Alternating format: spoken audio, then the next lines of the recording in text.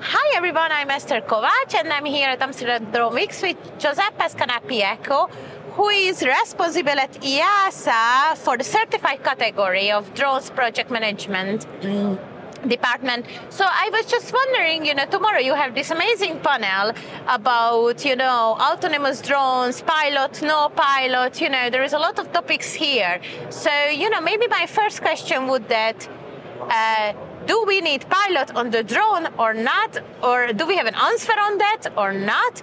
Or what's going on regarding that? I am totally confused. So if you can share a few thoughts about this. Yes, with pleasure. Thank you very much, Esther, for inviting me.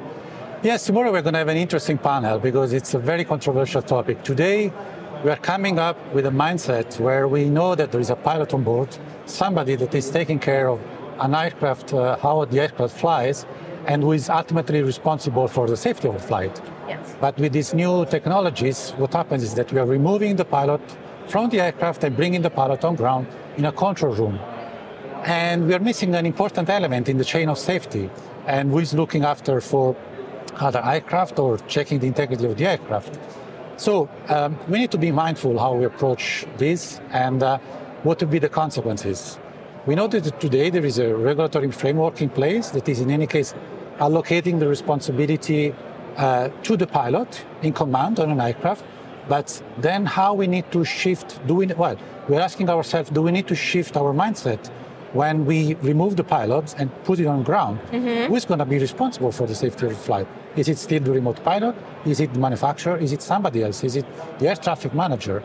Those are the type of questions that you're struggling with, and we'll try to answer those questions in the near future. During the workshop, I guess tomorrow, after the coffee break, just, if you are at the conference, definitely attend on that, because I think the next hottest question is, okay, if we could remove the pilot, who is responsible for the safety of the aircraft? As you just mentioned, is it the air traffic manager or maybe the operator, or so I'm just wondering, is there any view on that already out in the aether, or or something new, this concept is? There is something, or so we know that there is a sector which is way ahead of us, and they are the military. So military, they've been operating with this concept since 20 years or more. We are trying to learn from their experience as well, but we are also looking at the industry and the different type of operational concepts that they are developing, and what is the importance and what is the role that the pilot plays in these operational concepts. Let me give you a simple example. It's a very simple thing to control or to pilot remotely one single aircraft, but would you be able, for instance, to control at the same time 50 or 100 different drones? You can understand that, you can easily understand that the level of automation plays an important role in this context, and we need to properly understand how we should account for this level of automation and how we should share the responsibilities. So whether there's a certain responsibility that stays on the pilot because he's the one controlling in real time the operation. Is there a part of responsibility that can be reallocated to the manufacturer because they are developing these complex softwares based on artificial intelligence, for instance, or there is somebody else that is playing a new role.